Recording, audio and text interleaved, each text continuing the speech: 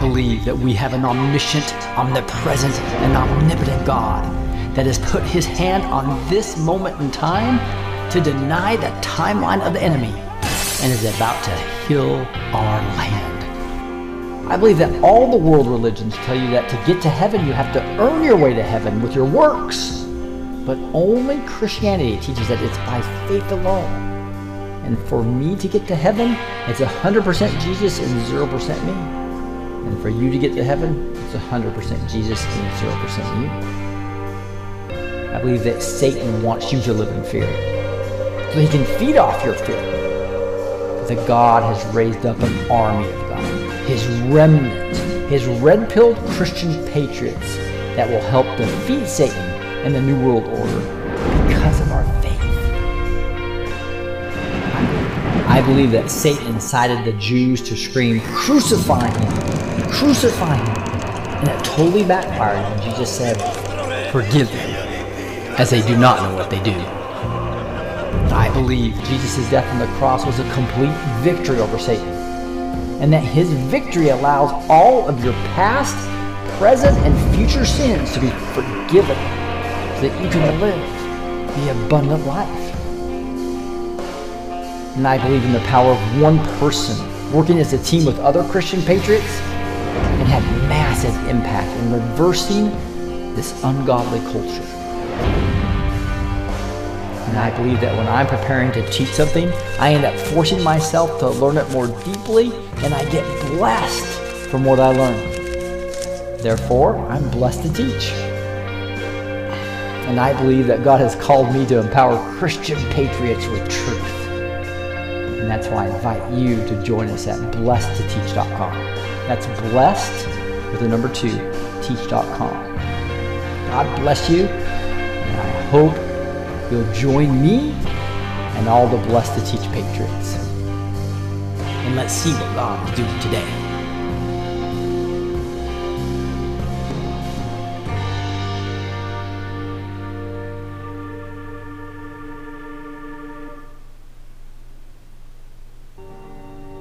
Welcome. It is Friday, January 26th, and we're here on WordNWorship. We're going to be talking about the rest of Jesus in the book of John. We're going to be going over John 18, and I'm happy to have Gus here teaching with us tonight. How are you doing today, Gus? I'm doing good, Rick. How about you? Doing awesome. Appreciate you being here. Oh, looks like I forgot I have this view up, so let me get up a little bit here. So we are going to be going over John 18, and I did want to make one quick announcement first, and I was just going to show you guys this, and that is we'll be going over this verse here, but I wanted to show you that we have a brand new app up. If you use that QR code there or do the link below in the video, it'll bring you right to this page where you can download both the Neighborhood Social app, but the new one is the B2T Ministries app, which literally gives at your fingertips everything we offer. All 2025 things you'll be able to have access to a lot easier than it is to go into YouTube and go into Facebook and go into TikTok and go into the Neighborhood plus the Kajabi platform. So this just puts everything in one place. You're going to love this if you really want to see everything this ministry offers. Make sure you use that QR code, which take your phone picture and just picture on that QR code right there, or just do the link down below in the video to download our brand new app that we just went live with. It's quite exciting. Hey, with that, Gus, would you mind lifting us up in some prayer? Sure. Father God, we come to you tonight humbly, into your Spirit, Lord, ready to receive your Spirit. Lord, I pray that you touch myself and Rick, and that you flow through us, Lord. Get us out of the way. Get our flesh completely out of the way as we submit to you, Lord. And let your Spirit hopefully flow through us. Bring revelation to your word. To the listeners out there, I pray you touch each and every person within the sound of my voice and those that are going to sign on here in a few minutes, Lord, that everybody here would receive some fresh bread from above, Lord, fresh out of the oven. Lord, we ask and pray this in the name of Jesus Christ, our Lord and Savior. Amen. Amen. Amen. Now I could hear that fine. I know everybody backstage could hear it. I have some new sound settings though. So for those of you on Rumble, could you please go to the chat and confirm that you can hear Gus? Right. So we've had some issues where if I don't have my headphones on and I'm trying to get to the better music for high quality, these brand new settings I have right now. So I need somebody to confirm on Rumble if you want to go into the live. I know there's 89 people on. Would one of you please confirm that you can hear Gus right when he prayed there? That would be awesome. So I'm going to stay on these settings until somebody says I can't hear Gus. Okay, I'm hoping that's the case. So we're looking good. Shalom, everybody. He says I see. Yes, you're awesome, Monica Kaufman and partner. Thank you so much of the ministry. Yeah. Appreciate you confirming that you can hear Gus. So this is my dream. So now I can move around in my studio. I can praise. I don't have to have my headphones on, which was kind of making the music not high quality in certain areas. And you guys can hear the guests backstage. So this is a beautiful thing. So I could hear Gus. So that's good. And you're not backstage, right? You are in Rumble. So that's beautiful. All right. So we are going to start digging in right now because there's a lot to cover. This is a big, long chapter. I'm sure we probably only get through half of it or so, but we'll do the best we can to really dig into this scripture. I don't know what. Maybe we will play at least one song first. And we played through Hosanna last night, and there's a kind of a cute song we'll start with, which is Noah Built a Boat. It's a song that is by Curtis Grimes, who we were just such a privilege to have him on. I'm just adjusting some music as I'm talking to you, but we'll talk a little bit about Curtis Grimes, Gus. Give him a background on who he is and what we got to get us back on again. But he's a country artist that Nashville offered him all the thrills of Nashville and everything. He turned it down. Yeah. He wanted to write his own songs, his own music, and sing to worship and praise the Lord. So that's what he does. And he knew that if he signed onto those contracts, that they hold you back, that you can only sing what they want to sing in that. So kudos to him for standing up for the kingdom of God. Yeah, so he was up in the top 8 on The Voice before, and we've been doing all these contracts, and it was really awesome to see him. And he actually gave us the rights to do a video on one of the cutest songs that we thought just honored God so much, called Noah Built a Boat. And so, you want to alternate doing this, Gus? Sure. Go ahead. What do you want to do? You want me to do the white? You do the blue? Sure. Noah built a boat, sitting in the sand, told everybody. Everybody said, man, you've lost your mind this time. That thing ain't never going to float. Make yourself an ark of gopher wood. Make rooms in the ark and cover it with inside and out with a pitch. Genesis 6:4. He obeyed after 120 years, right? Second line is, so let them call you crazy. Maybe it's true. But there's nothing impossible to do with a little bit of faith and a whole lot of hope. For nothing will be impossible with God. Luke 1:37. The third verse here is going to be, when God opens the door, he will lead you through. Right, it says, I know your works. Behold, I have set before you an open door, which no one is able to shut. Revelation 3:8. And the fourth line here we're going to highlight is, so take every chance you get and don't you quit, because if you believe it's true, it starts with you.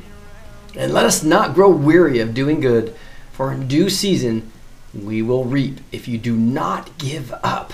So here's an encouraging song about not giving up, just like Noah did not give up.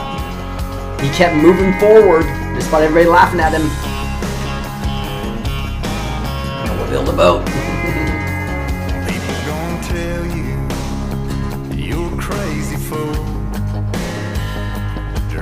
Something you wake up from and not pursue. When God opens the door, well, he'll lead you through. So take that leap of faith or you'll regret what you didn't do. Remember, Noah built a boat, sitting in the sand.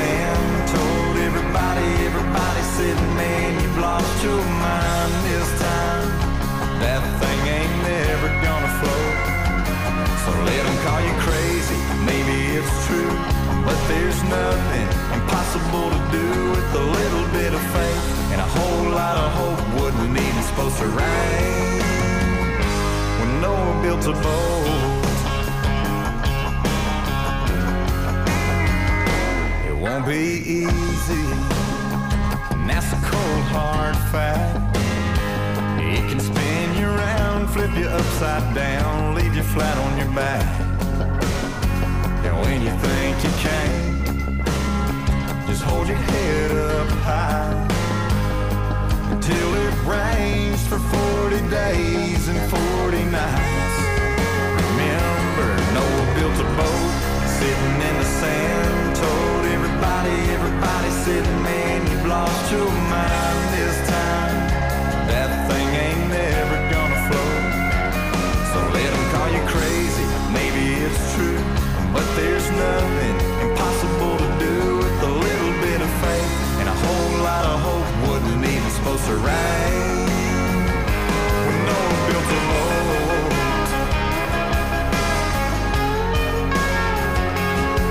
I know your works. Behold, I have set before you an open door, which no one is able to shut. So take every chance you get, don't you quit.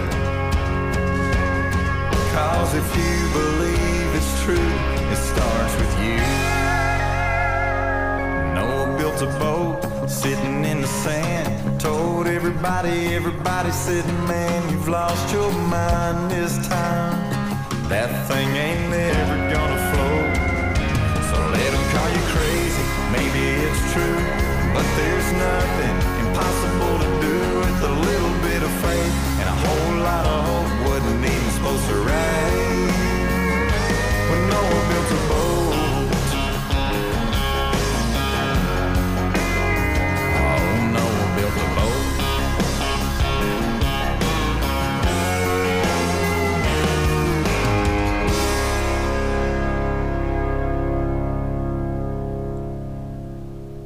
All right. So now we're going to get into this beautiful scripture, which is John chapter 18, the betrayal and arrest of Jesus. And so, Gus, you want to read this first part? Sure. I got to tell you, Rick, a lot of times I'll just wait till I get here and read it so the Holy Spirit can just kind of give it to me on the fly, whatever comes. And then sometimes I like to study beforehand and then let the Holy Spirit give it to me and pull up those scriptures to like you do a lot, and have them ready. Mm-hmm. I started out with this and I just got a few lines into it. I had so much exploding in my mind. Yeah. It's amazing, but okay. Where are we going to read down to? Is there a break? Yeah, this is a whole storyline, so you could go all the way, but I'd just go about halfway here or so. We can analyze it. Maybe go the first 5 verses or so. Yeah. So this is chapter 18 of John. When Jesus had spoken these words, he went out with the disciples across the brook Kidron, where there was a garden, which he and the disciples entered. We could stop right there and talk about that because you see these certain words, Kidron, and I'm going to paraphrase and not even look at the notes that I was looking at, but Kidron it means dark and murky valley. In 2 Samuel, I think it's, let me see, I will check my notes on this because it's 2 Samuel, there's a parallel right here with David, 13 through 30, and I won't read the whole thing, but basically King David is fleeing from his third son. Mm-hmm. He's trying to take over his crown and pull a coup, and him and his followers are going barefoot through this same spot that Jesus is walking through, this Kidron Valley. That means dark, murky, also named for the cedars that grew there in the valley. And the location here in the Bible is always associated with sorrow, judgment, and death. So I found that interesting in the parallel with David, because Jesus is called the son of David. Now his father wasn't named David, it was Joseph, but when they refer to son of, it's like it's in the lineage, because Jesus is from the lineage of King David. Mm-hmm.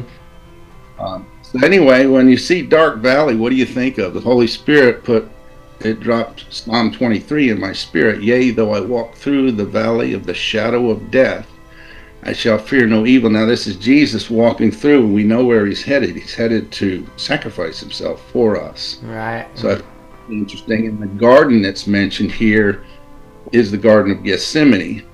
And Gethsemane means the press, olive press. Garden. We stood right there, Rick, if you recall. It's between Jerusalem and the Mount of Olives, the valley, and right across, remember, from the temple Right. to the garden. We stood right there and looked at this valley. And it's known, the garden is known for its olive tree. It's believed it was an olive press there. And I thought, well, Jesus is like the big olive that's being crushed and pressed for us, and out comes the olive oil, you know? Because that's why he's doing this, is to bring the Holy Spirit to us. It's a metaphor. Olive oil is a metaphor for the Holy Spirit, right? So it's like, it's all kinds of symbology in here that just explodes when you look at this stuff. Right. It's interesting. So it could have been it talks about a garden, which was likely Gethsemane, but where they were meeting most of the time was the Mount of Olives, just was right above that, right?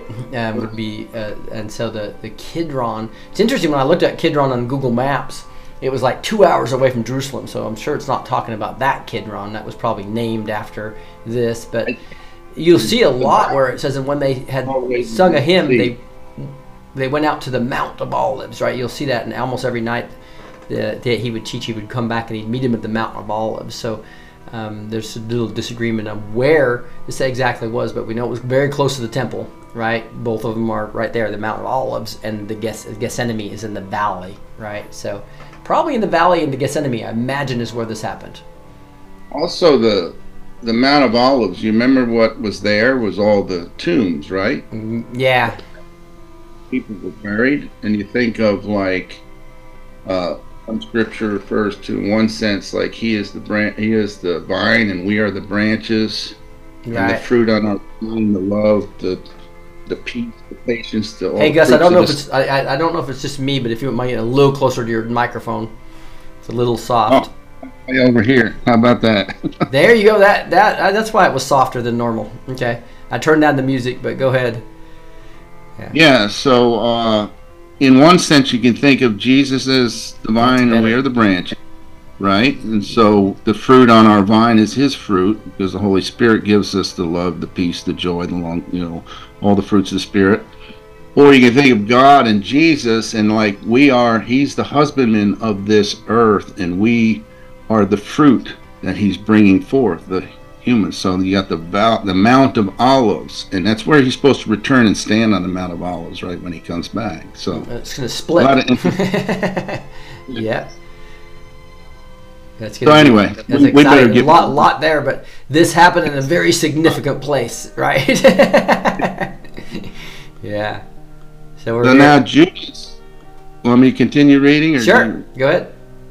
Now Judas, who betrayed him, also knew the place, for Jesus often met there with his disciples. So Judas, having procured a band of soldiers and some officers from the chief priests and Pharisees, went there with lanterns and torches and weapons. And Jesus, knowing all that would happen to him, came forward and said to him, "Whom seek ye?" Can we stop right there a second? Because it's sure. I'm going to turn off the cross references here so it's easier for everybody to see. Go ahead.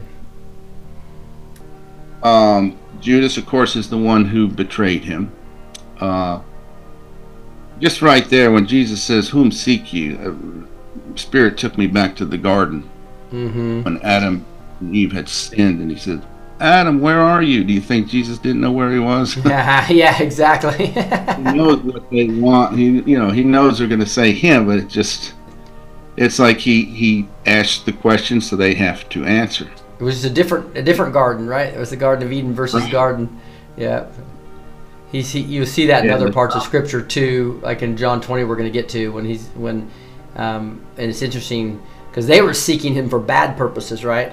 But here you see, after Jesus resurrected, we'll see Jesus said to her, "Woman, why are you weeping? Whom are you seeking?" Right? But this is actually seeking. So you can seek Jesus in in a good way, or you can seek him the way those guys with clubs are, right? In a very, very adversarial way. I would suggest seeking him in the good way. Yes. Yeah. But a lot of people will read the Bible to try to prove it wrong, right? Versus trying to figure out what the God of the Bible is really trying to teach us, right? So what heart are you going into learning, right? Amen. Because the Spirit is granted to those who believe. When you believe, that's saved, and you start delving into the Scripture and feeding on it, and get revelation after he starts talking to you through this word. You know, it's amazing. Yeah. But It's anyway, interesting also that Jesus, knowing all that would happen to him, right? It's just like you have even though he's here in flesh, and he's 100% human, 100% God here in flesh. I imagine he knows, because he's seeking and talking to the Father constantly, right? But you'll see that in other parts of Scripture too. In John 13 earlier, it says, "Now before the feast of the Passover, when Jesus knew that his hour had come to depart out of this world to the Father."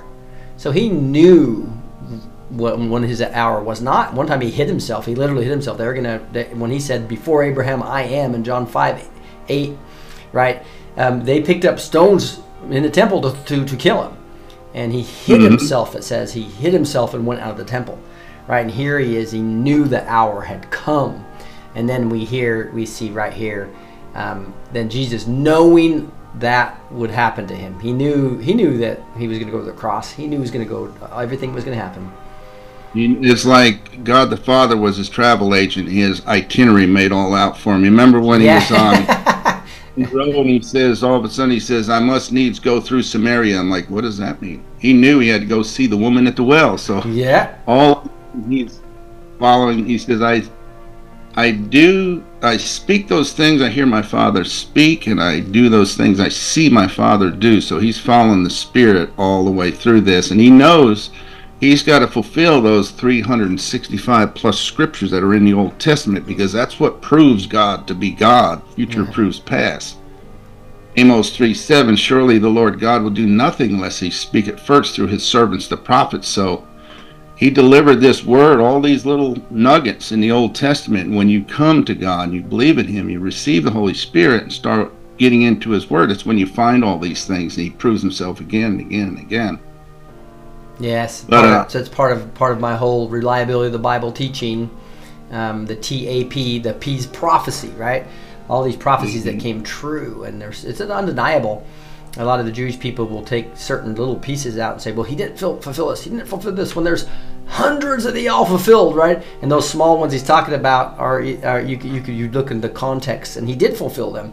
And so, for instance, one I heard a Jewish argument just the other day on Quora.com. Why don't Jews believe that he was and it said, well, Jesus said that he was going to bring peace into the world, and here it says that the mother and father were going to be separated, right? Here I'm going to separate the mother from, it talks about the separation when it's those who believe and those who don't believe, right? But he brought massive peace to earth, right? And slavery was in areas that got eliminated, right? So much peace came to it. So you can't take those little tiny things and try to, when there's so, like you said, over 300 prophecies of Jesus coming, saying fulfilling the prophecy that he is the Messiah. Beautiful teaching. Yeah, it's a matter of time too, because sure, when even in a family, one becomes born again, the other one's questioning. They think you're nuts, you're off your rocker and everything. He turns mother against daughter, father against son. That's what that's talking about. But through the process, everyone gets saved that he calls, and then in the end, it's peace. We all come to peace.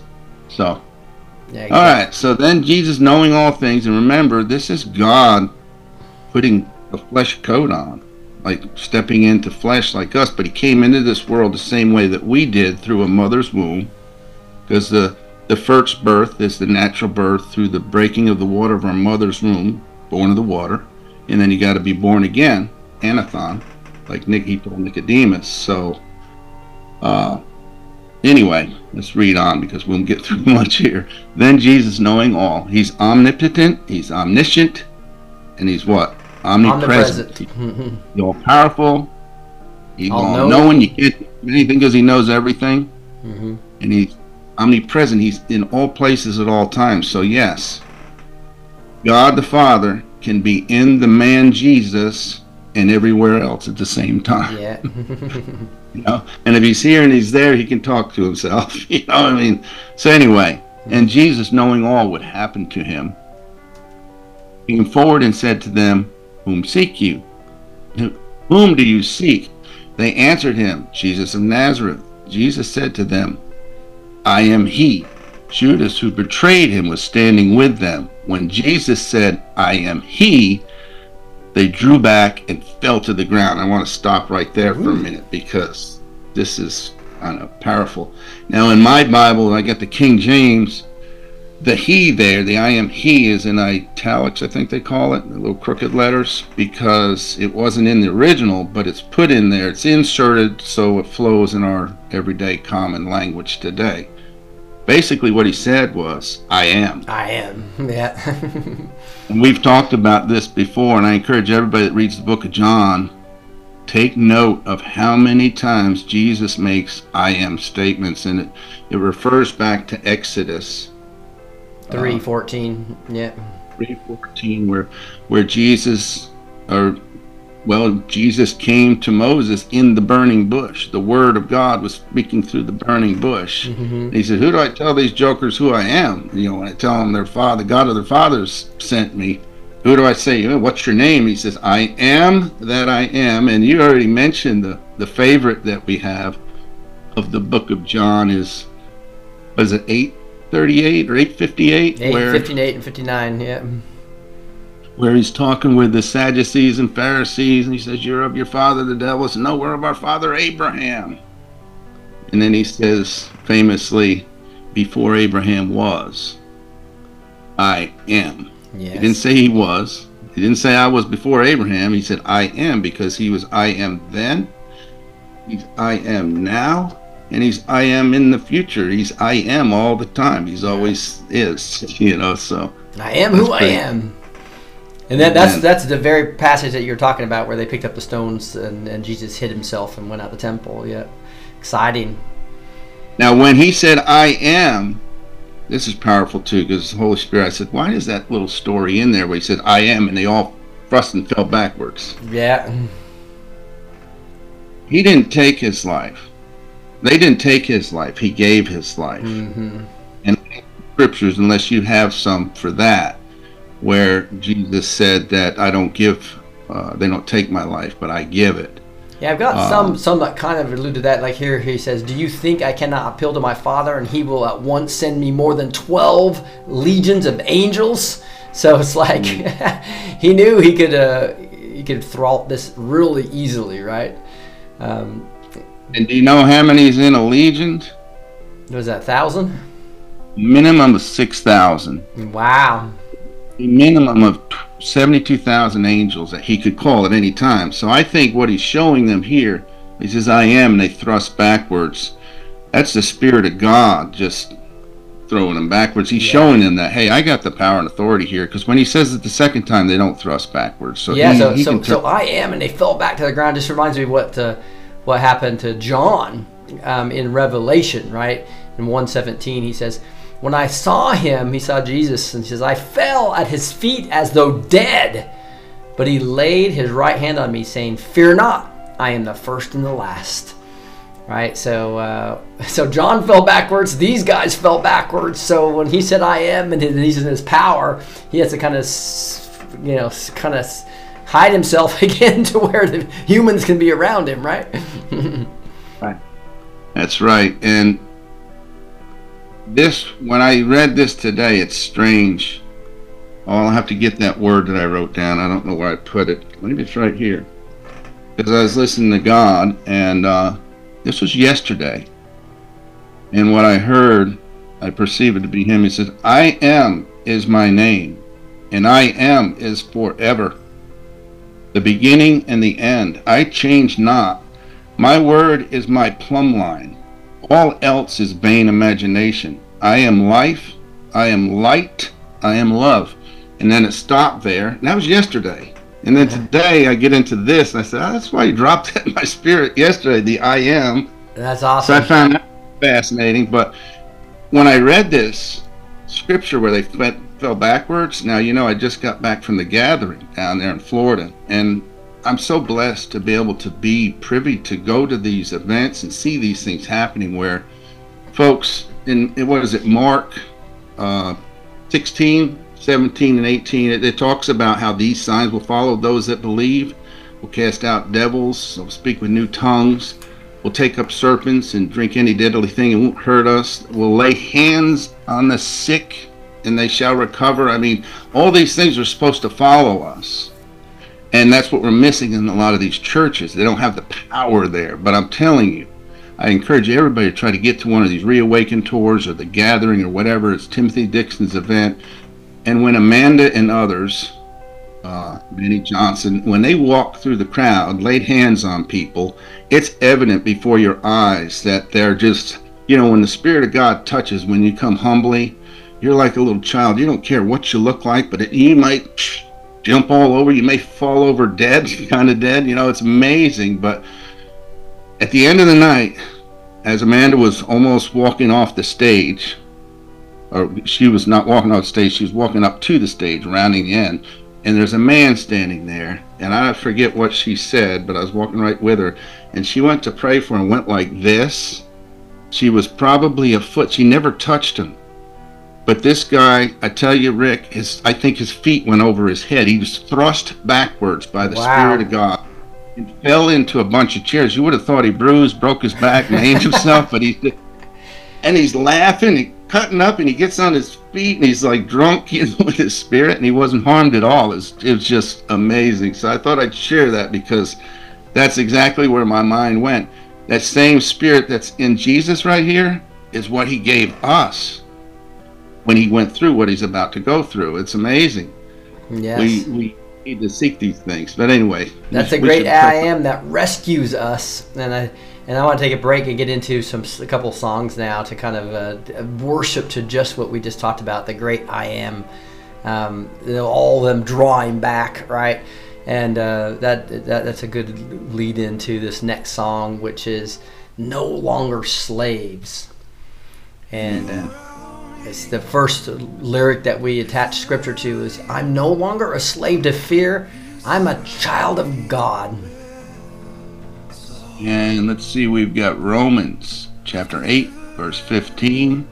For you did not receive the spirit of slavery to fall back into fear, but you have received the spirit of adoption as sons, by whom we cry, Abba, Father.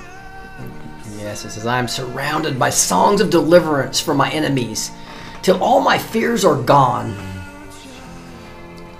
Psalm 32, verse 7 says, You are my hiding place. You preserve me from trouble. You surround me with songs of deliverance. The third verse is, You split the sea so I could walk right through it. My fears were drowned in perfect love. Moses stretched out his hand over the sea, and the Lord drove the sea back. And the people of Israel went into the midst of the sea on dry ground. That's Exodus chapter 14, 21 and 22. And that fourth lyric in the song that we attach scripture to is, From my mother's womb, you have chosen me. And when he speaks, he's no respecter of person. When he talks to one, he's talking to all of us, folks. He says, For you were formed. You formed my inward parts. You knitted me together in my mother's womb. Psalm 139:13. And the very next verse talks about, I praise you for you. I am fearfully and wonderfully made.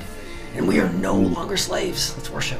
You surround me with a melody. You surround me with a song of deliverance from my enemies, till all my fears have gone. I'm no longer a slave to fear. I am a child of God.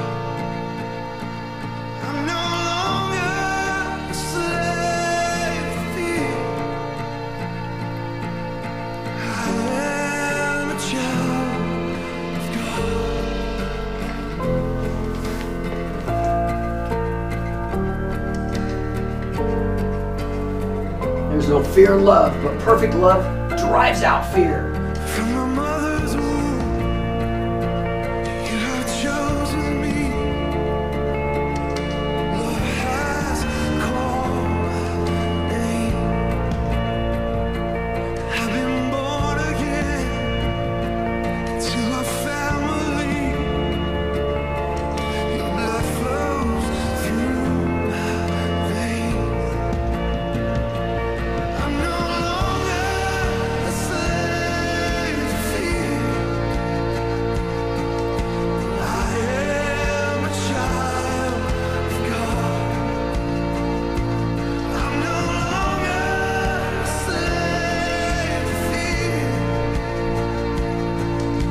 I am a child of God.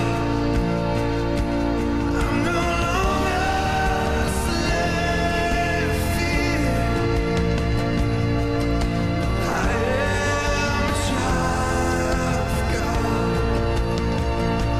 I'm no longer a slave to fear. I am a child of God.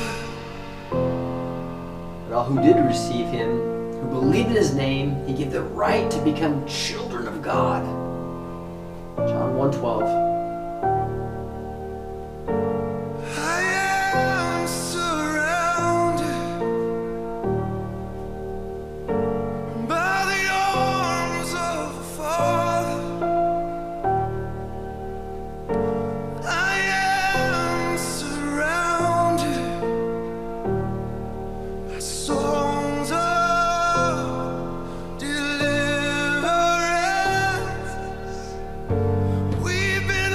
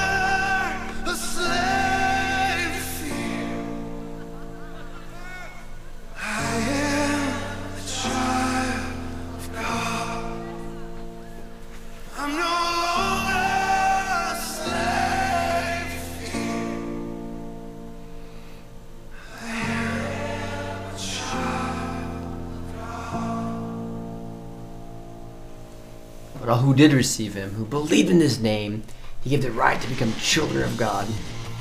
Now we're going to do a classic. You want to start this one, Gus?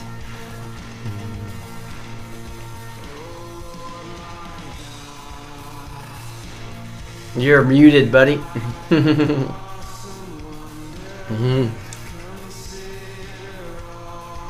First line we got here says, "How great thou art, sings my soul, my Savior God to thee." Oh, because though through Christ Jesus, the law of the Spirit who gives life has set you free from the law of sin and death.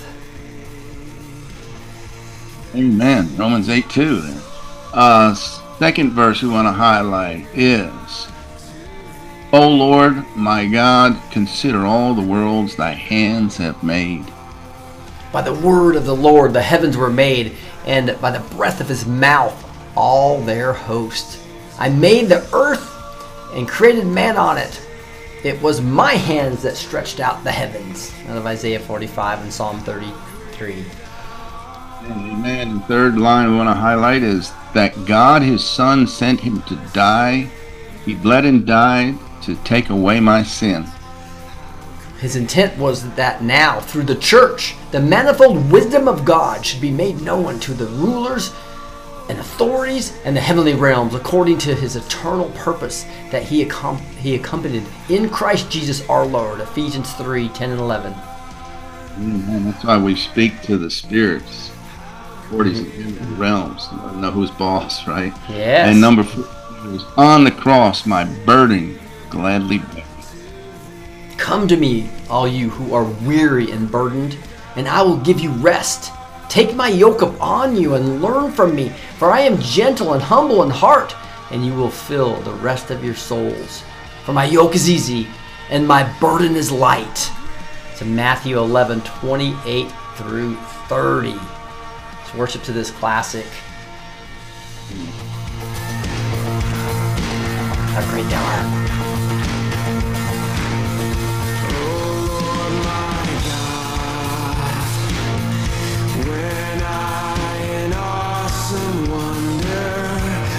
Consider all the worlds thy hands have made. I see the stars, I hear the rolling thunder, thy power throughout the universe displayed.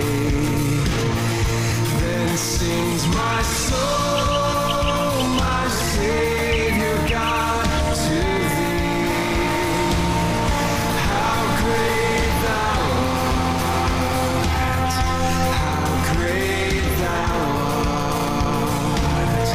Then sings my soul, my Savior God, to thee. How great thou art, how great thou art. Praise the Lord, my soul, all my innermost being. Praise his holy name.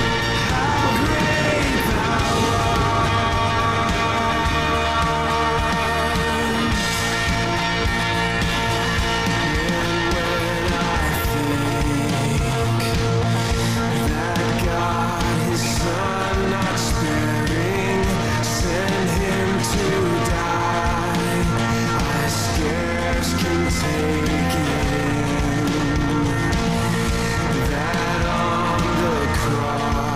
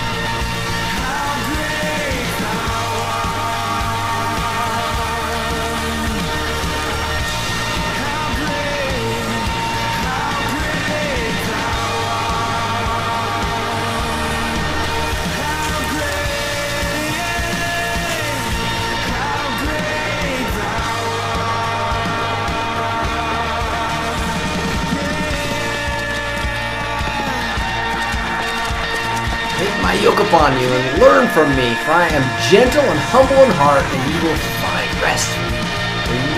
For my yoke is easy and my burden is light.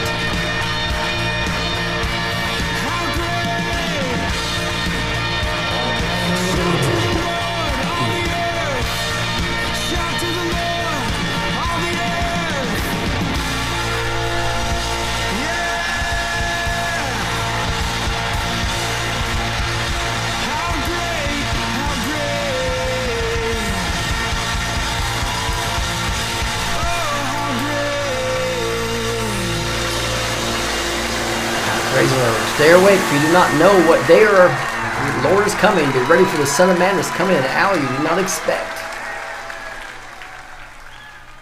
How great is our Lord. Woo!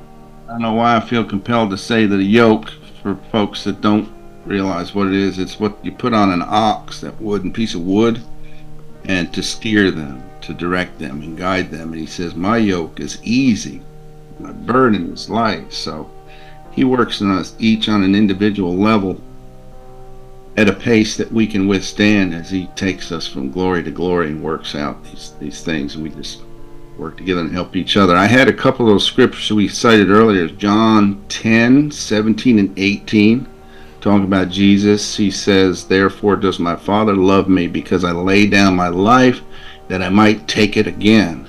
No man takes it from me, but I lay it down myself. I have power to lay it down, and I have power to take it again. This commandment I received from my Father.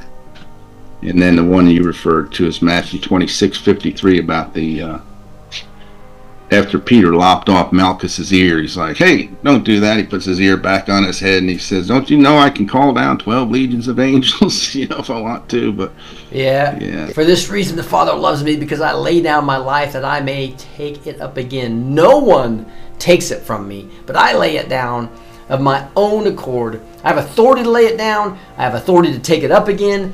The charge I have received from my Father. Mm-hmm.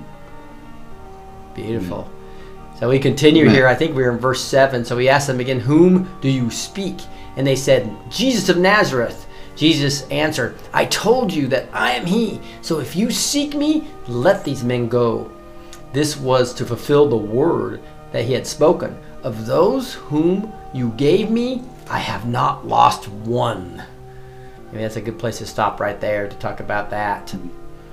Anything about that? Yeah, about let's 17:12. Jesus speaking says, while I was with them in the world, I kept them in your name, those that you gave me. I have kept, and none of them is lost, but the son of perdition, that the scripture might be fulfilled. And that scripture was in Psalms 109:8 in the Old Testament. Let his days be few, and let another take his office. And if you read that psalm, it says a lot more about prophesying of Judas Iscariot. And then Acts 1:20, before the day of Pentecost, of course, just before, he says, for it is written in the book of Psalms, let his habitation be desolate, and let him this was probably after the day of Pentecost, let no man dwell therein, and let his position let another take. So they're talking about Judas Iscariot again. Yeah. And so this all comes back down to the Old Testament, speaking directly to exactly what's happening here in this story, right? And the fulfillment of the prophecy that he's fulfilling right here, and he's not going to lose anybody. And that's your assurance of salvation we talk about as well. Then Simon Peter, having a sword, drew it and struck the high priest's servant and cut off his right ear. The servant's name was Malchus. So Jesus said to Peter, put your sword into its sheath. Shall I not drink the cup the Father has given me? Anything there, Gus? Amen. Well, I was going to drop back to and say where Jesus had said, I've lost none of them that you have given me. He's of course talking about the Father giving it to him. And John 6:44 says, no man comes to me except the Father which hath sent me draw him. And I will take him up on the last day. So basically, folks, at some point in your life, You're going to think it's your thoughts in your mind, but if you come to this word, the Spirit of God is drawing you to the Word of God. So no man comes to the Word, the Son, from the Word from the beginning, the Word of God, unless the Spirit, the Father, leads you to it. So I'd share that. And regarding Malchus, Peter, of course, he had a lot of, he was just one of us, you know. he thinks they're still fighting this battle in this realm, you know, and so he's whacking the guy's ear off, you know. And of course, I don't know if I said it here, but in the others said Jesus put his ear back on his head. Imagine if you're Malchus and he goes back on, it's like, holy wow, that's, but he's basically telling them there again, he says, you put your sword back up. We're not fighting this battle. We're not fighting flesh and blood, but spiritual principalities and powers. He's about to tear the big guy down that was on this world, because he's the bigger guy, you know. But he's saying, am I not to drink the cup my Father gave me? The cup he gave him to drink was the fulfillment of those scriptures, that the Messiah would come down and teaching right from the first, well, we can go deeper there. I won't go into that deep because we'll be here forever. But, you know, again and again and again, the scriptures throughout the Old Testament prophesying of the coming Messiah, and every scripture was fulfilled in Jesus Christ. So he had to drink this cup. That's what he was here for. They don't take his life. He's given it for us. Yes, the foreknowledge is amazing everywhere across the scripture too, of what he had. In Matthew 26, you'll see that as well. It says, again, for the second time he went away and prayed, my Father, if this cannot pass unless I drink it, your will be done. So here he knew he had to do this, right? This is the third time he went to him in Gethsemane, and he was literally sweating blood because he knew how horrible it was going to be. But he kind of knew that he was going to drink this cup, and that cup was not easy to drink. That is for sure. And then we see Jesus going in front of Annas and Caiaphas. So go ahead and read this part, Gus. Okay, so the band of soldiers and their captain and the officers of the Jews arrested Jesus and bound him. And again, they thought they bound him. He just let him, go ahead, take me. First, they led him to Annas, for he was the father-in-law of Caiaphas, who was the high priest that year. It was Caiaphas who had advised the Jews that it would be expedient that one man should die for the people. Probably stop there, because when he said that, he spoke of it. I don't think he knew it or realized it, but he was speaking from the Spirit of the Lord spoke through him. He says, it's expedient one man that should die for the people. But he's probably thinking of the people there in that time, but he's saying all the people before him and after, when Jesus came, you know, that were on the earth. He died for all of us. Yes, and you'll see, I think that was back on John 11, and when he said that, nor do you understand that it is better for you that one man should die for the people, not that the whole nation should perish. Out of John 11, which we studied a few weeks or a few months back, probably at this point in time. And then you'll see, I like how scripture kind of just confirms itself, though. Like Luke did a great job, you know, the doctor who was really meticulous about saying who was in charge of what at what time during these times. In Acts 4:6, it says, with Annas the high priest and Caiaphas and John and Alexander, all who were of the high priestly family. So you see, we talked about the brother-in-law there. Now here we are in Acts confirming this as well. You'll see also in Matthew 26, you see then the chief priest and the elders of the people gathered in the place of the high priest, whose name was Caiaphas. So just a lot of confirmation, and that's why God gave us 4 Gospels, I believe, to give, and plus Acts, and in the Gospel of Luke, where there's so much information there about who's governor, who's this, and then the archaeology comes back and proves that. It just allows us to have these 4 Gospels of 4 different testimonies, right? 4 different witnesses, if you will, to exactly these events that actually did happen. Yeah. Anything else on that? So let's go to this denial here. Simon Peter followed Jesus, and so did another disciple. Since the disciple was known to the high priest, he entered with Jesus into the courtyard of the high priest. But Peter stood outside the door. So the other disciple, who was known to the high priest, which is probably, he always talks about the other disciple being most likely John himself, talking about that, right? Went out and spoke to the servant girl who kept watch at the door and brought Peter in. The servant girl at the door said to Peter, "You are also not one of the men's disciples, are you?" He said, "I am not." There's his first denial here.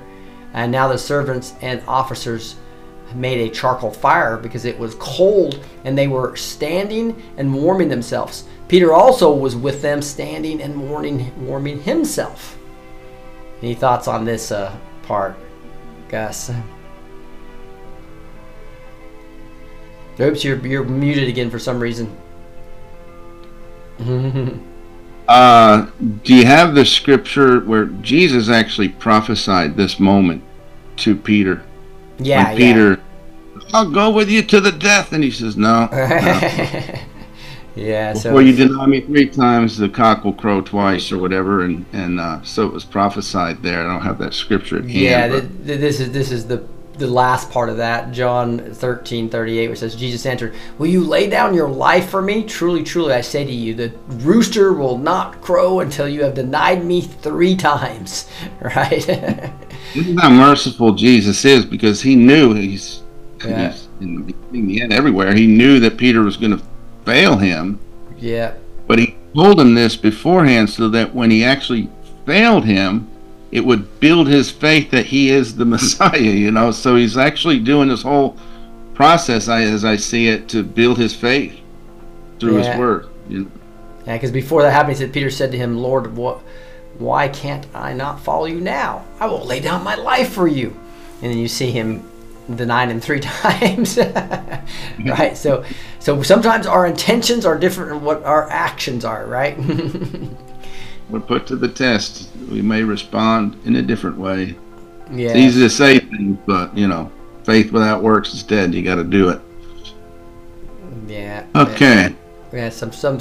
Now, one thing that is interesting to me is just like obviously this story is told in I think all 4 Gospels, right? Different parts of it, and but like we see him standing outside the door here in Matthew 26. That's like confirmations. It just shows, as you get 4 different witnesses, you get 4 different accounts of kind of what was going on. Now Peter was sitting outside the courtyard, and a servant girl came to him and said, "You were also with Jesus in Galilee." But he denied it before them, saying, "I do not know what you mean." Right? So just you can see how we see multiple denials here happening and across all these scriptures, and you see Jesus also talking in verse 20 here. We haven't gotten there yet. So the other part of this is taught about him warming himself in Mark 14. So we just looked at. So we're in John. We looked at Matthew. Now we're looking at Mark. And Peter had followed him in the distance right into the courtyard of the high priest, and he was sitting with the guards and warming himself at the fire. So you can see how consistent this is, but with these different kind of viewpoints, and they're emphasizing different things. Just like if you were a lawyer having multiple witnesses come up on stand, you would get different perspectives. That's the beautiful having all 4 Gospels. It actually makes it more believable, more true, more evidential, I guess, if that's a word, because there's 4 different perspectives that match. Right. Hey, with that, let's just do a couple more songs, and we'll come and finish up maybe a couple more chapters. A couple more chapters. Yeah, probably the right word for that. But I want to just keep the flow going for this worship that we're having right now, and we're going to just get into the goodness of God. He gave us those 4 Gospels. He's so good, isn't he? So I think I'm going first this time. So the first verse the lyric that we attach scripture to is, "All my life you have been faithful, so good. I will sing of the goodness of God." The Lord is my strength and my song. He has become my Savior. This is my God. I will praise and exalt him. Exodus 15:2. Another lyric is, I love you, Lord, for your mercy never fails me. Lamentations 3 verse 22 says, the steadfast love of the Lord never ceases. His mercies never come to an end. Beautiful. And you see the third lyric is, you have led me through the fire in the darkest night, close as no other. I've known you as a father and a friend. Because you are sons, God has sent the Spirit of His Son into your hearts, crying, Abba, Father. Ephesians 4 verse 6. Yes, your goodness is running after me, and my life laid down. I surrender now. I give you everything. Luke 6:38 says, give, and it shall be given unto you, good measure, running over, for with the measure you measured back to you. Measured back to you, Luke. Yes.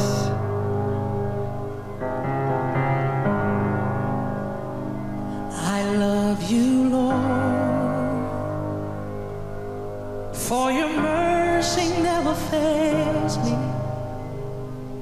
All my days I've been held in your hand. From the moment that I wake up till I lay my head, oh, I will sing of the goodness of God. 'Cause all my life you have been faithful. And all my life you have been so good.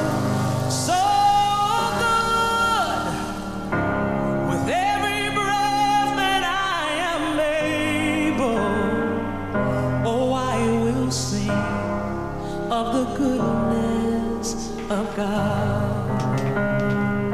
I love your voice. You have led me through the fire in darkest night. You are close like no other. I've known you as a father. I've known you as a friend.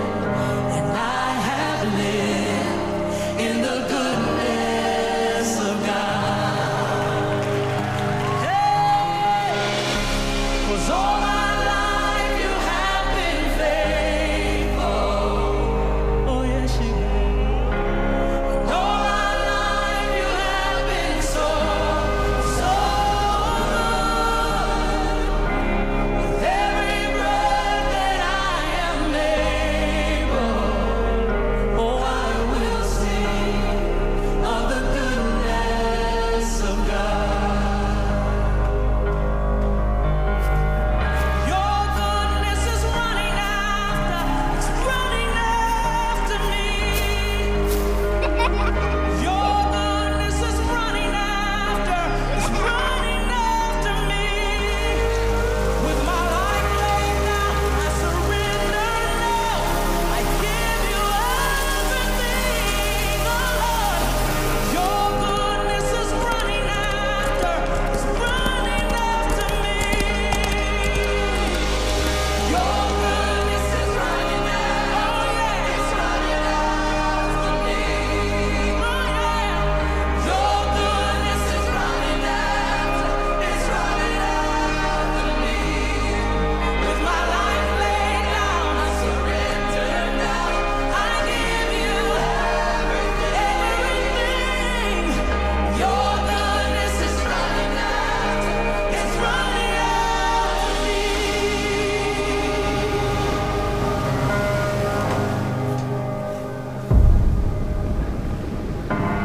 And all my life you have been faithful. And all my life you have been so good. With every breath that I am able, oh, I'm gonna sing of the goodness of God. I'm gonna sing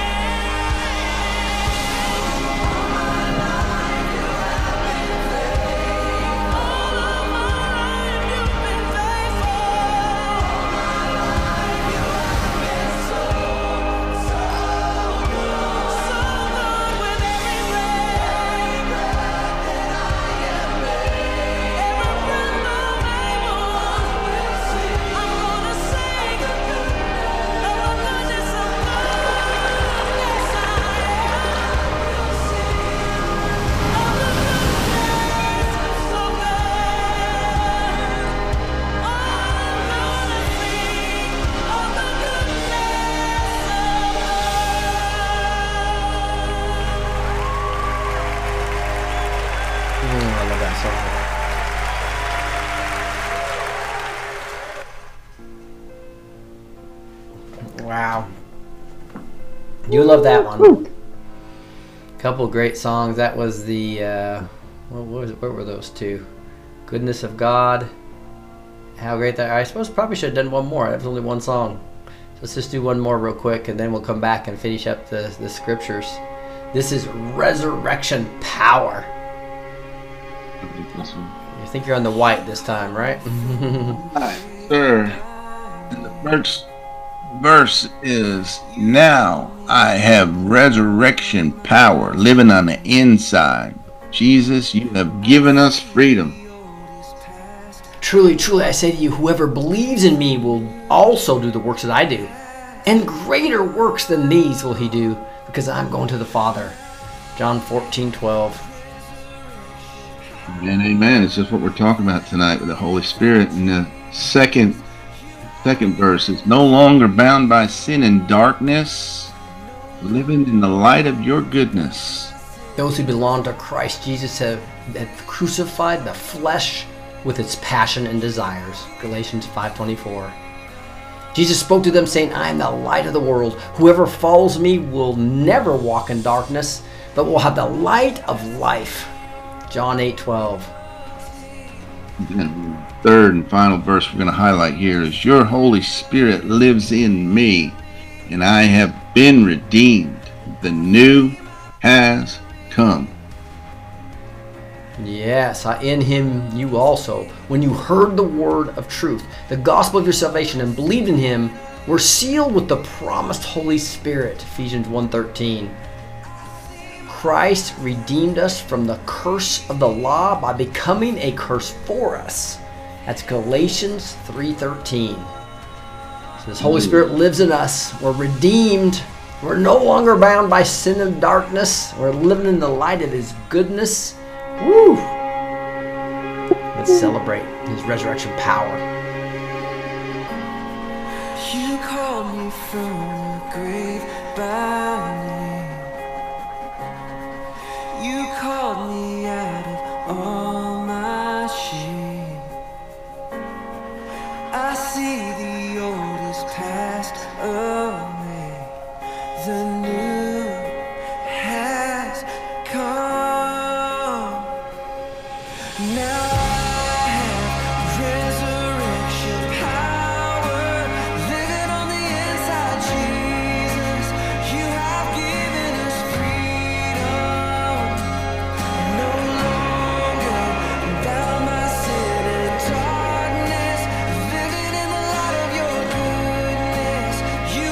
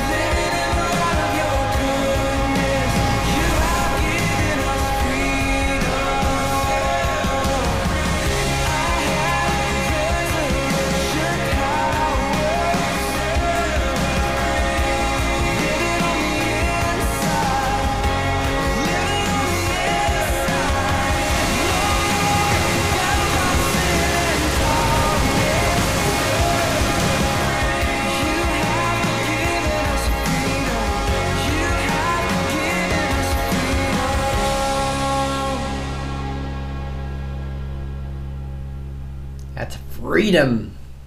Yes. Love that song. You love that? So do I. Hey, Annette.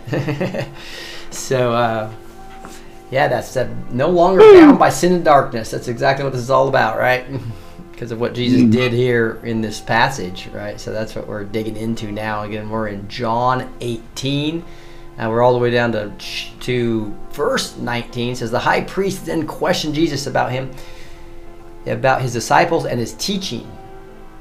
Jesus answered him, I have spoken openly to the world.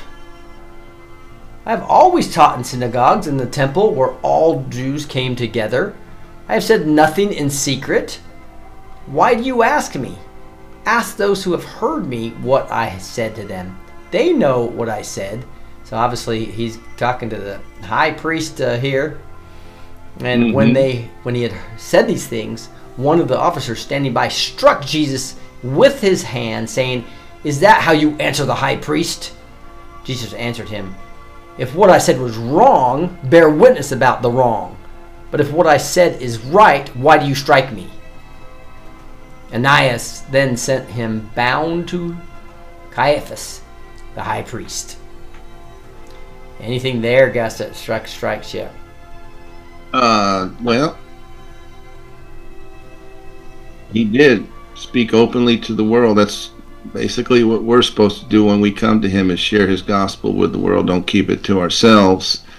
And just a question to folks out there, if people asked the question about us, like me, what would they say that I talk about, or what I say? Would they say I'm talking about the gospel, or am I living in the world? Or am I living in the world in the gospel, in the kingdom of God, you know? But and I think too, out of the mouth of 2 or 3 witnesses, let every word be established. He's just asking Jesus, and really he should ask others to see what he said to know. He's just, you know, he's just playing with Jesus, and Jesus played right back, you know. Wasn't going to let him push him around, I don't think, you know. And like he said, if I've said something wrong, why are you striking me? They were bound by sin and darkness. Their emotions rose up in them. That's why they struck Jesus. But the man that was struck, Jesus, the God, got struck. He wasn't bound by sin and darkness. He didn't get upset. He didn't strike him back. He just said, hey, if I did wrong, tell me what I did wrong. Yeah, I just thought it was so interesting contrasting that response of confidence and authority, even to the high priest, right, versus what Paul did when he was the same circumstance in Acts 23:4. You'll see those who stood by said, "Would you revile God's high priest?" And Paul said, "Ooh, I did not know, brothers, that he was a high priest, for it is written, you shall not speak evil of a ruler of your people." Right? So here's this backtracking and trying to be humble and obeying the law because this is what Paul wanted to do, right? Paul read the Bible and understood how you needed to honor the high priest. But now you got the Lord of the universe, the creator of the universe. He pretty much didn't come back. He basically just defended himself because he knows he had that authority, right? Yeah, or maybe, do you think maybe Paul was saying that some of those people spoke evil about him? I didn't know he was a high priest. Was he saying you guys talked evil about him? No, Peter, if you go back a little further, was basically smacking at the high priest. And then, and so, but not the exact same circumstances, but a little bit similar. I thought it was interesting also, if you go back to like verse 20 where you talked about spoken openly to the world, right? You'll see that also in other parts of scripture like Matthew 26 where it says, at that hour Jesus said to the crowds, have you come out as against a robber? Right? This is when they're basically trying to arrest him. With swords and clubs to capture me? Day after day I sat in the temple teaching, and did you not seize me? So he's basically calling them out for being the cowards that they are, coming by night to arrest him, right? Because they didn't want to do it in front of the crowds that knew he was, And he did it. He did it openly to the world, he says, right? And then he says in John 8, we talked about this a few months ago. I have much to say about you and much to judge, but he who sent me is true, and I declare to the world that I have heard from him.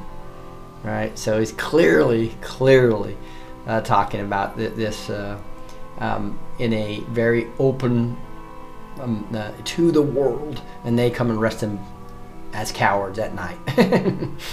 And likewise, the Bible is the most read book in the world, right? Mm-hmm. So it's still presented. He presents himself to the whole world. It's not a secret. No one's going to be able to stand before Jesus and say, I never heard about you. Mm-hmm. Because he's going to be able to see our thoughts. The Word of God knows our thoughts and the intents of our hearts. So, yeah. Yeah, he does know that. And by the way, if you guys on Rumble or on Backstage, if you type in your comments, I will be able to present them on the screen. That's kind of a new feature we have. It's awesome. There's Linda Jackson saying amen. So go ahead, and if you have any questions, post them now, and we'll get to those at the end. If there's any questions you have, or any just thoughts about what this reminds you of, scriptures it brings you to, etc.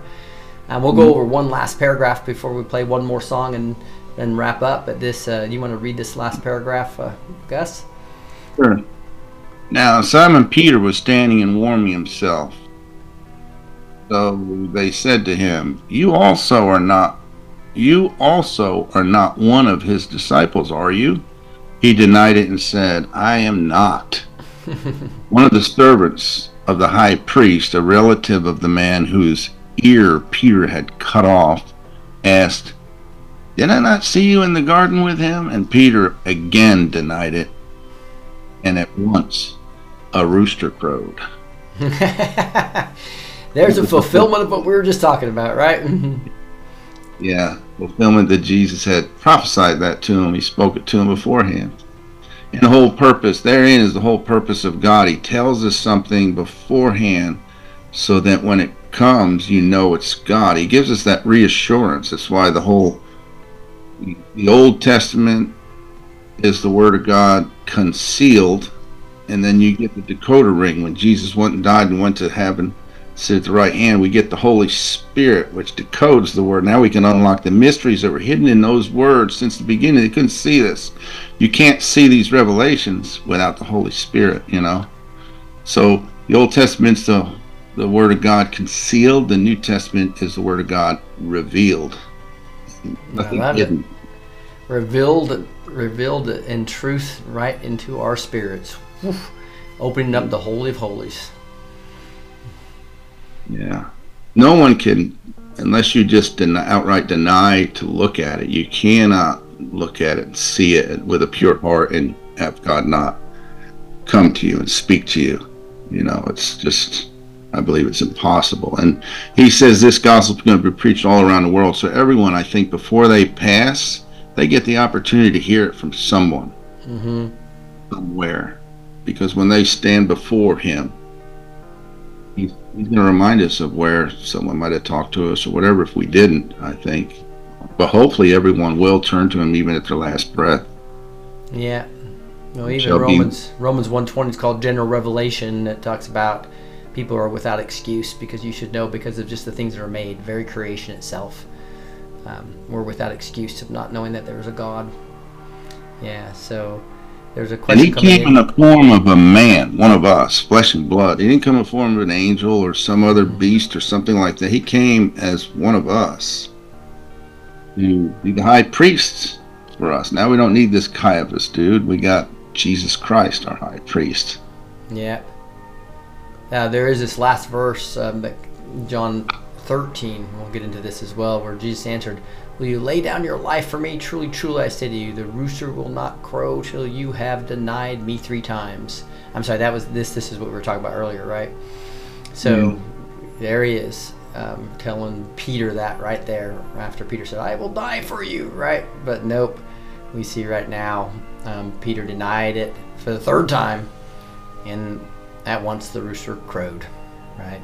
So Yes, and then Peter, you remember in the end, he was the last one. He was wondering, did he forgive me? Feeling bad because he did this, and Jesus had him. Remember, he said, "Feed my sheep." Do you love me?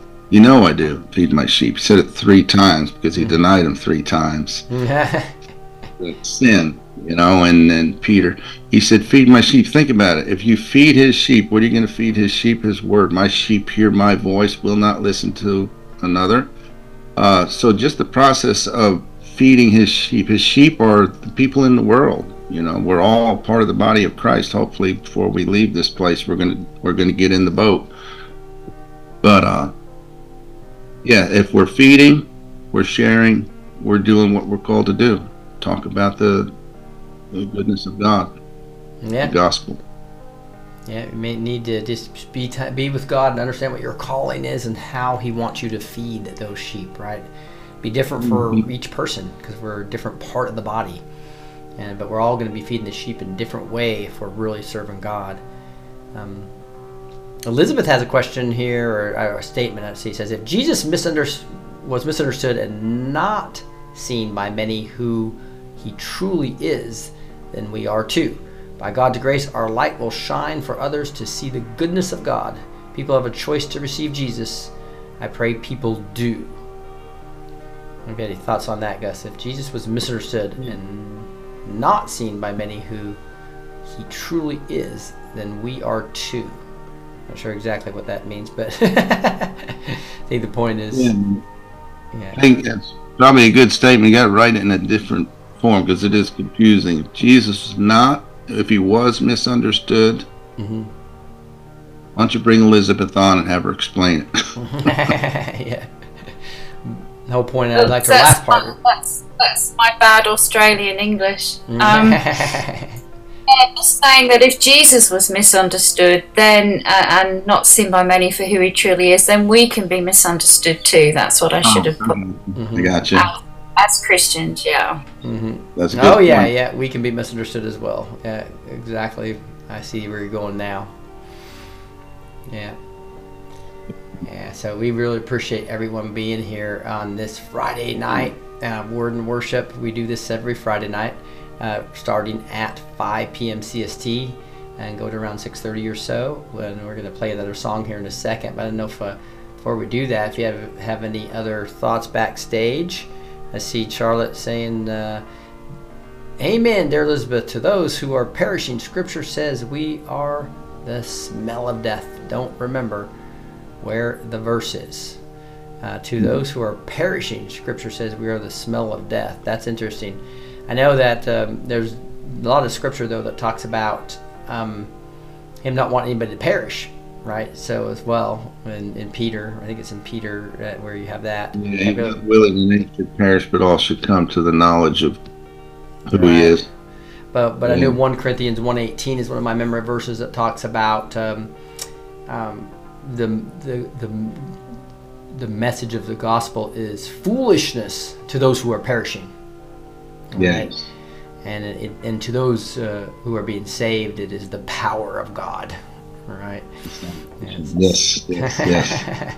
So I think before you come to God, you're afraid in your carnal mind, your carnal self. You're afraid that you're going to miss out or lose something. Like you're not going to have a fulfilled life. But He came that we might have life and life more abundant. And you can't see. His thoughts are not our thoughts until you come to Him. Once you come to Him and see. I don't think anybody that comes to Him looks back and says, boy, I wish I would have stayed where I was, because your life does come more abundant, more peaceful. Encourage everybody. Yeah. Taste and see. He's good. No question about that.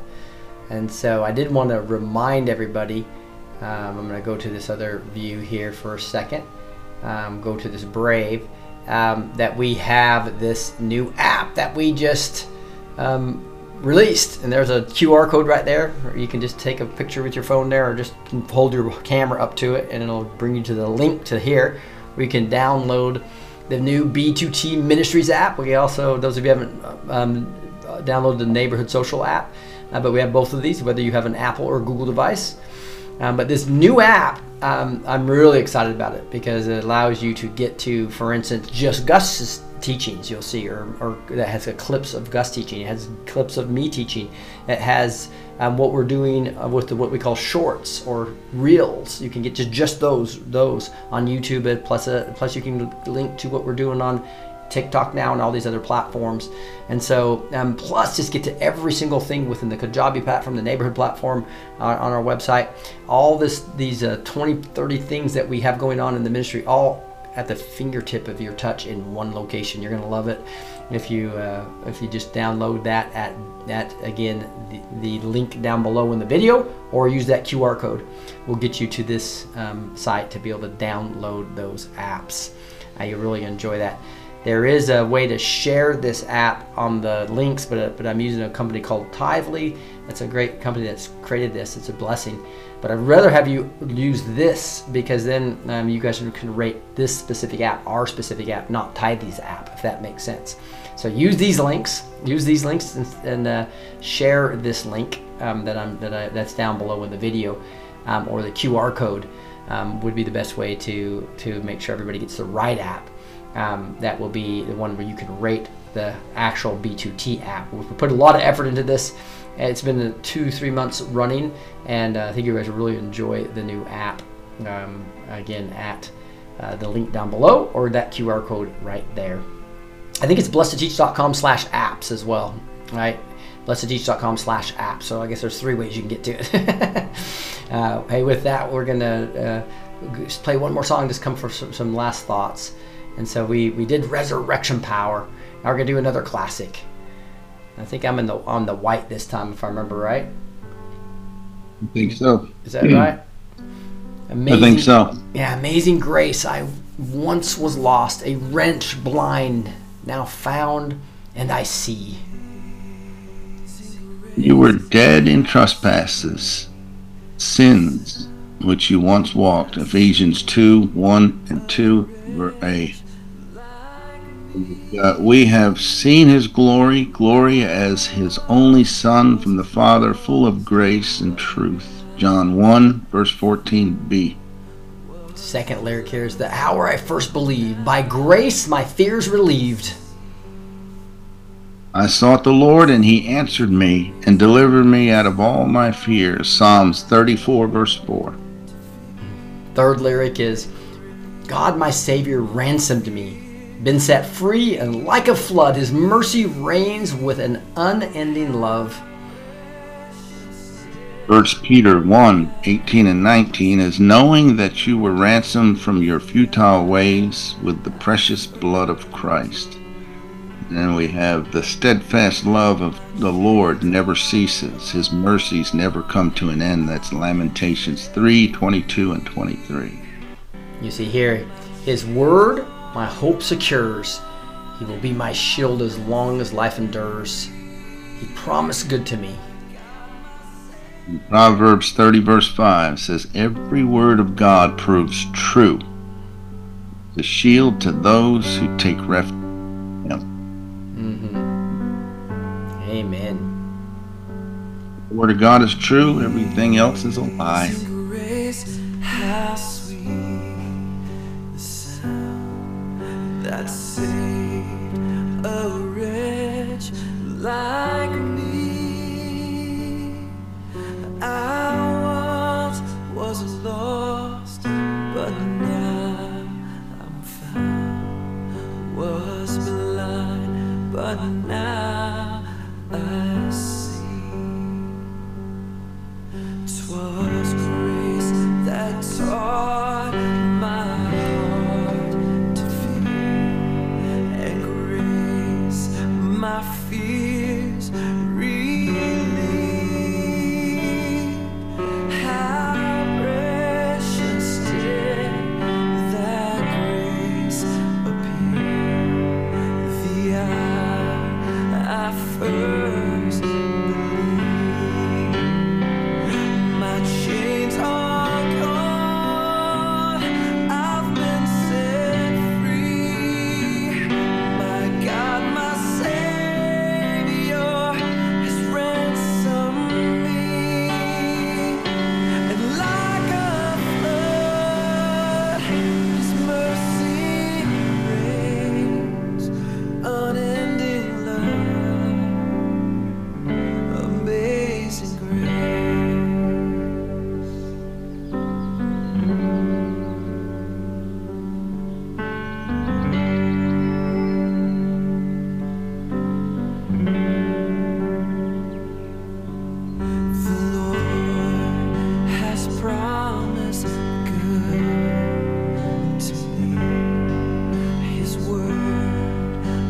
my hope secure.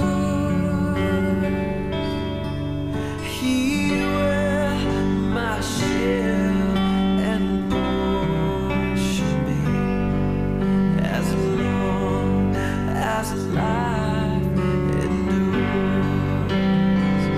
My chains are gone, I've been set free. My God, my Savior has ransomed me.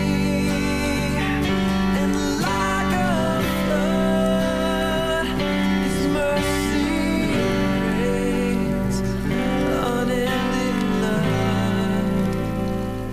amazing grace. My chains are gone, I've been set free. My God, my Savior has ransomed me. And like a flood, His mercy reigns, unending love, amazing grace.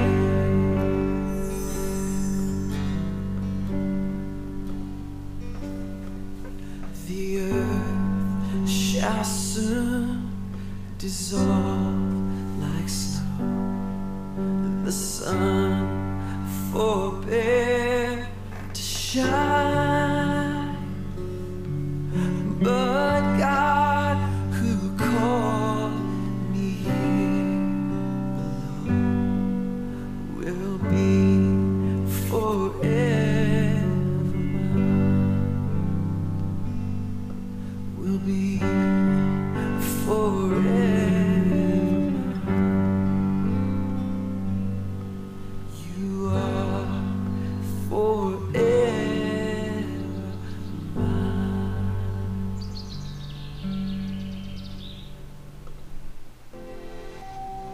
I hope you enjoyed tonight. It is you burned through that hour and a half pretty quickly. I guess I'll just give you the last word. Well, what did we learn tonight? That Jesus laid down his life for us. They didn't take it, he gave it for us. That Jesus came from heaven to earth. God put on flesh like we do, like we would a suit, and came down showing us who he was. Because Jesus said, when you see me, you see the Father. So he's a picture and image, the very image of the Father. That power that's in the I Am, in the Old Testament, he spoke to prophets, specific people to speak to the people, the certain ones. And they prophesied of his coming and his fulfillment, dying on the cross, being buried, being risen from the dead, and ascending to the right hand of the Father. And now that he has done that, he has sent that same Spirit that spoke to those prophets of old, now is available to all of us, so he can speak to any one of us and through us if we humble ourselves.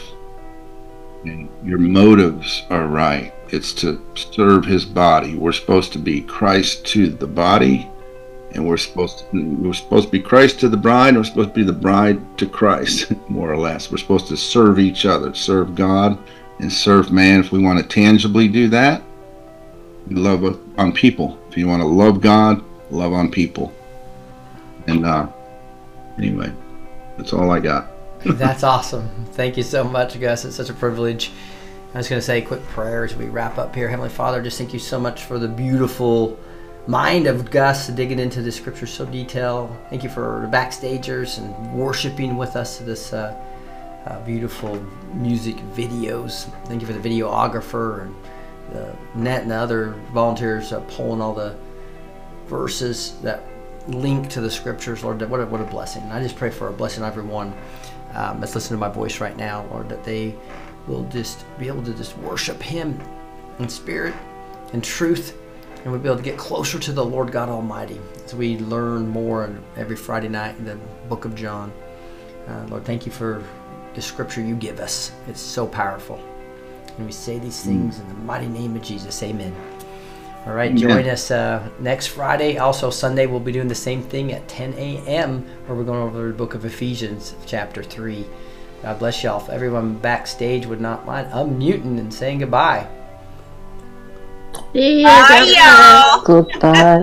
Goodbye. Shalom, shalom, shalom. Shalom. Good Bye. day. Bye. Good day. Good day. Good day. Good day. Good day. Goodbye, goodbye. You say it much better, Elizabeth. Nice try. Good night, girls. Sweet dreams. Good night. Good night. Night, y'all. God bless. God bless all. Love you, Have love. a nice weekend. You too. You guys. Be blessed. Be blessed.